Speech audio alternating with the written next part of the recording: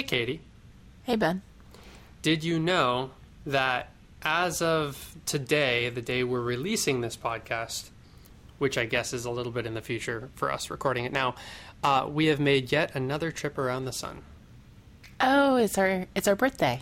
Yes, it is not January 1st. It is Linear Digression's birthday. Well, happy birthday. Happy birthday to you, Or happy too. anniversary? I don't know. I don't know what to call it. Happy podcast-versary.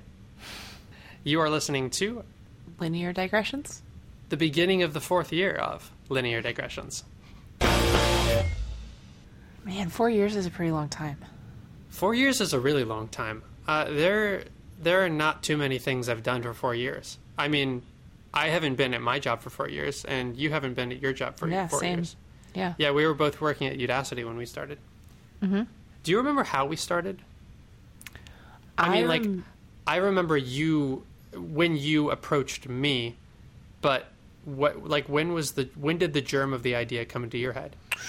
Well, let's see. So I was working at Udacity in the summer of 2014.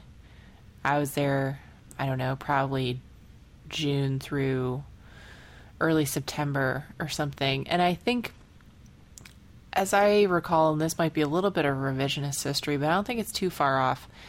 As I recall, it was near the end of the time that I had spent at Udacity, and that was because I had spent all summer writing a machine learning course and had found all of this interesting stuff that at some point or another was potentially something that we could have talked about on the course, but then just there was limited time and not all of it was kind of hanging with the theme of the course, and so there was a lot of stuff that we ended up kind of leaving on the cutting room floor. Interesting, like odds and ends, bits and bobs. Yeah, interesting stories that we just never really found the place for. And so I remember thinking that was a cool body of stuff that we had. And at the same time, I was also getting pretty into listening to podcasts myself and thinking about in the next year that I would probably be moving into data science. And so wishing that there were more data science podcasts out there to listen to. As it turns out, there were probably a couple at that point, but a lot of the ones that are around now didn't exist back then. So it was kind of like feeling like we were the only one. It was early days. Yeah, I remember feeling that too. Like, who else is there out there who's doing this? Well, so let me ask you, I remember wandering up to you one time in the kitchen while we were both getting coffee or something and being like, hey, Ben, I know you do this because you did a radio show at the time, right?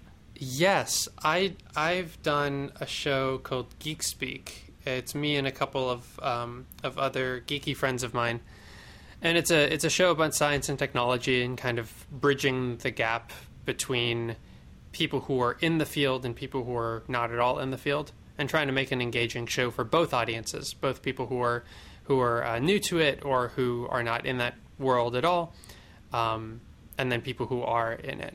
So I had been doing that for a while. I think I started doing that back in 2006 or 2007, I think. It was a radio show on KUSP, which is a radio station on 88.9 over on the Central Coast of California out of Santa Cruz. And it's no longer a radio station, unfortunately.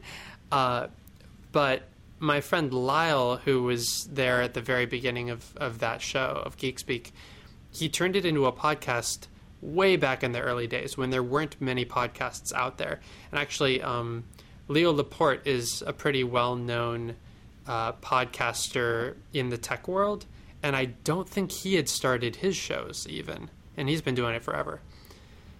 So I came in about 10 years ago or so, and the show had been going on for maybe an additional 8 years or something like that.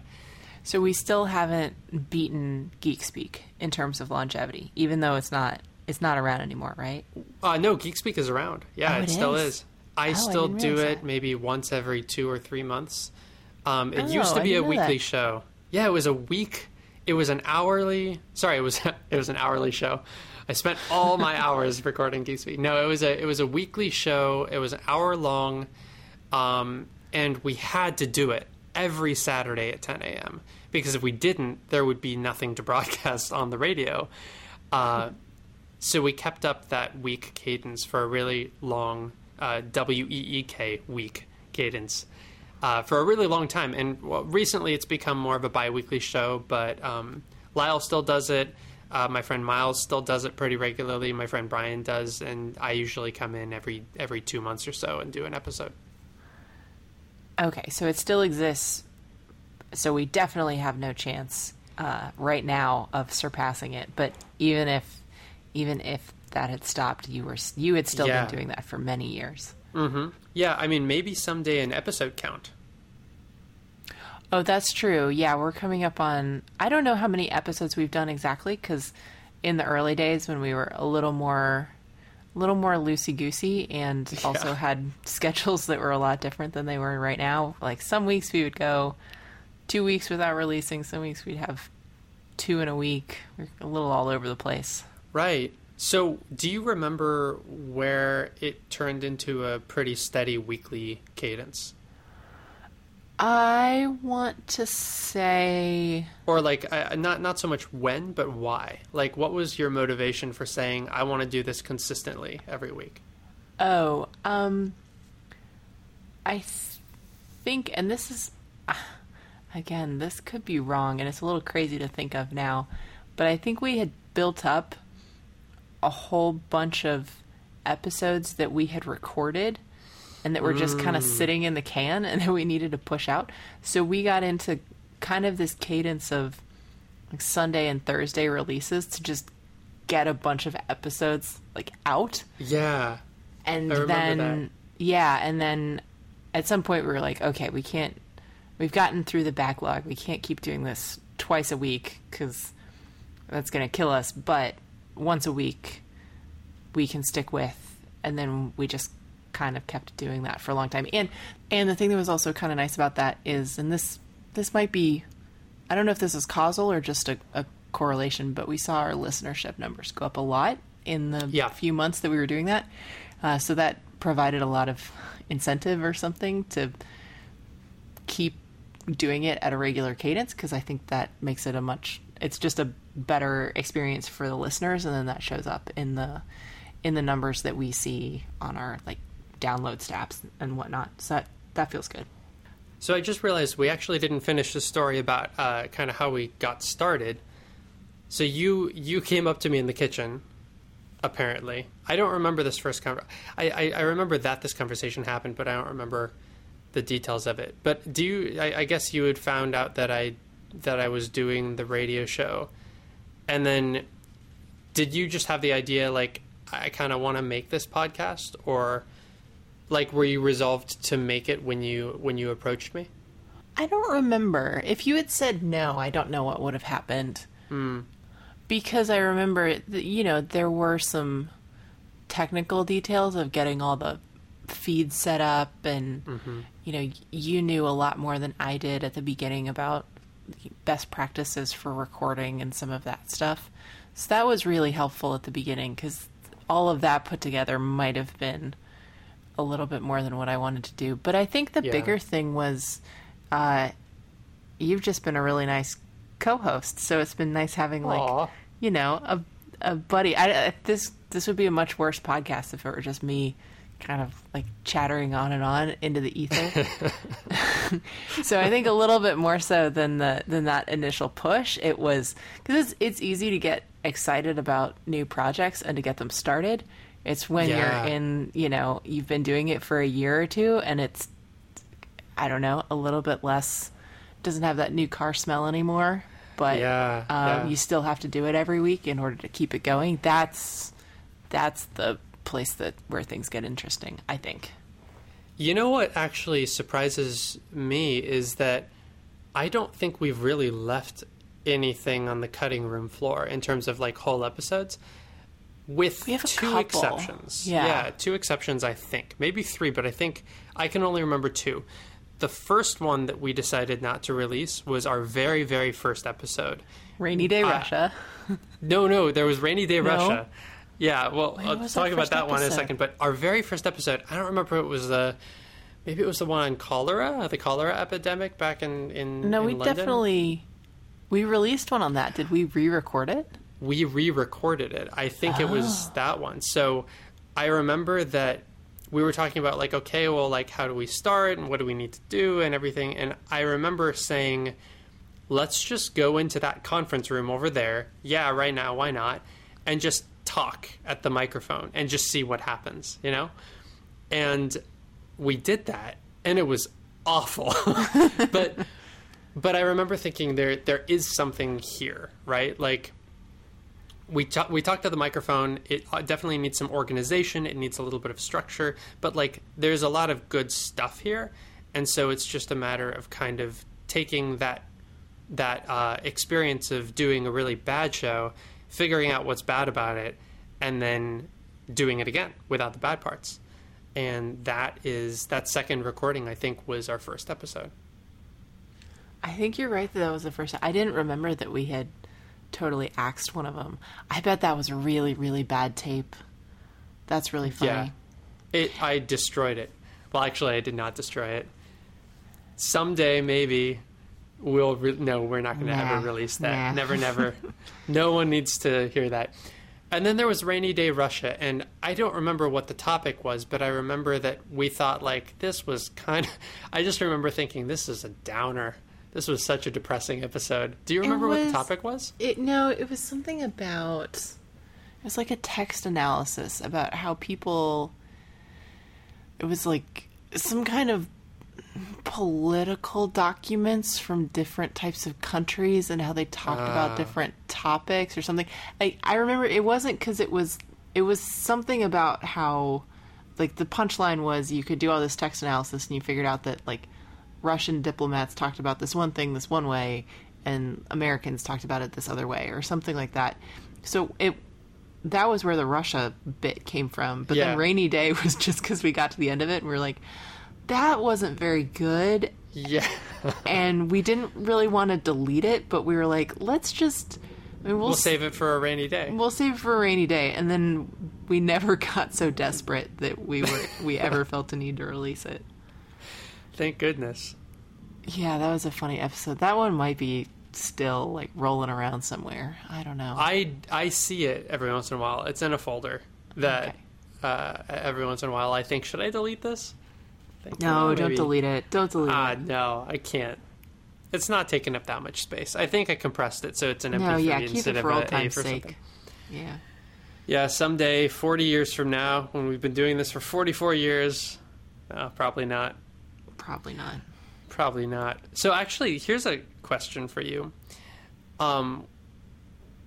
We talked about kind of why you were interested in starting this. I'm curious what motivates you now, after 4 years, to keep doing it. That's a really good question. Number one is that no matter how tired I am or I don't want to do it at any given point, I almost always end up having a good time doing it. So we're usually recording in the evenings my time, so I'm usually pretty tired, but then afterwards I feel a little bit energized in a way that's really kind of fun. So I have fun with it still. And then the second thing is that as I've been moving a little bit more into management and like more senior roles in my career, I've felt a little bit of disconnect from some of the science that I used to do. So it's a really good, like, sometimes the management-y stuff gets into this podcast. In fact, it does a lot because I think it's interesting and I think about it a lot. But yeah, I like when it does. Yeah, I mean, it's interesting stuff and it's, it's high leverage and it's worth thinking about. But the science is something that if I weren't paying attention to it, I could lose. But I really like that. So this gives me an excuse to go seek out interesting new things to learn. Let me ask you the same question though. Like, what keeps you doing the podcast? Yeah, I think there are a couple of reasons for me too. It feels like so. Yeah, after recording the podcast, I do feel like, hey, I did a thing. You know, I mean, sometimes I'll have really busy weeks, and I'll see it on my calendar, and I'll think, okay, well, this is an hour of my time this week, and I'm kind of stressed, but it feels like I get to do something that's so diverse from the things that I normally do. I'm not a data scientist. I don't do podcasting all that much anymore, aside from the, every couple of months I do an episode of Geek Speak, and that's very different. So yeah, it's kind of a unique thing, and I think that my personality thrives on variety. I have a lot of diverse hobbies. One thing I like about my work is that I get to do a lot of different things. So having linear digressions to record, it feels like a diverse thing. A second thing is it keeps me connected in this a fairly weak way, but still kind of a cool way, to the world of data science. I otherwise would not be connected to it. And I work with a lot of smart people, some of whom do data science. It's really nice to be able to talk about the concepts that are behind some of these ideas. And sometimes they even come in handy. And then I think the third thing is that aside from being a web developer and an engineer, I do like to think of myself as an educator. I've done a lot of educational stuff, teaching programming, but also teaching other things in my life. And I really like the idea of trying to take technical concepts and tease out the simplicity of it. A lot of the things that we talk about, there are simpler or more accessible metaphors that can be used to explain certain concepts. And so hopefully that can help make topics that would otherwise be inaccessible to beginners or to even people outside of the field, and make those topics more accessible. And I think that a lot of these concepts and topics that we talk about are, they're specific things, but they're also generalizable. I don't know how to describe it, but like primitives of the world, like just general, like the relationship of things or whatnot. And sometimes in these loose and sometimes not clear ways can inform other parts of our life. So I really like being able to be a part of that illumination of a world that would otherwise be inaccessible to a lot of people. That makes a lot of sense. I think that's the thing that you bring to this show that makes it work for a lot of folks is I tend to get really technical, but then you restate it back in a way that's a little more user friendly. I also like to think that my puns are something I bring to the show. I really like the puns. Really? I do, yeah. I mean, you always sigh. I know, but that's part of the shtick. It's part of the shtick. Oh my gosh, I never knew, Katie. Yeah. I'm trying to think if there's anything else we should cover. I feel like we could just kind of wander around here forever, but I want to respect everybody's time. Well, I did want to ask one more thing, which is that you have been a physicist in your life. You're a data scientist. You're a manager. Do you have background in education, or like is that a thing that interested you before you did the podcast, or is this your foray into it? Well, I worked at Udacity, so that was... Oh, I guess that's true. Yeah, that was a summer of teaching full-time, basically, in a sense. Yeah. And then when you're in graduate school, like I was for a long time, part of that is teaching. And I guess, there are little glimmers of it in other places. One of my single favorite part of graduate school was when I was at CERN and I got to be a tour guide and show people around. Oh yeah, I loved it. It was so fun. Now it's really easy to have fun as a tour guide at CERN, so that's not really, I don't know, that's saying very much about me. That's like, I don't know. maybe the greatest job ever. But, yeah, so I would say there's bits of it, but I don't know that it's certainly never been like a very dominant part of the way I've thought about my career trajectory. How about you? Yeah, I mean, I come from a family of educators. I have 3 siblings, and both my parents and 2 of my siblings they're all currently teachers. Yeah, they're all currently teachers. And then I went through a phase where I was doing teaching as well. So, yeah, it's in the family. Yeah, you're like you're a real professional here. I guess so. My other brother, who was never a teacher, he was like, "Nope, engineering. I'm gonna be an electrical engineer. That's what I'm doing." I can respect that. Yeah, definitely. He's very good at his job. Well, awesome. I feel like, I mean, we don't record in the same city. Otherwise, we could like pop a bottle of champagne, but we'll just do the metaphorical and say congrats to 4 years, Linear Digressions. Yeah. See you again next year. Yeah, for those of you who have listened to every episode, that is becoming more and more of an undertaking, so props to you. Yes. Hats off.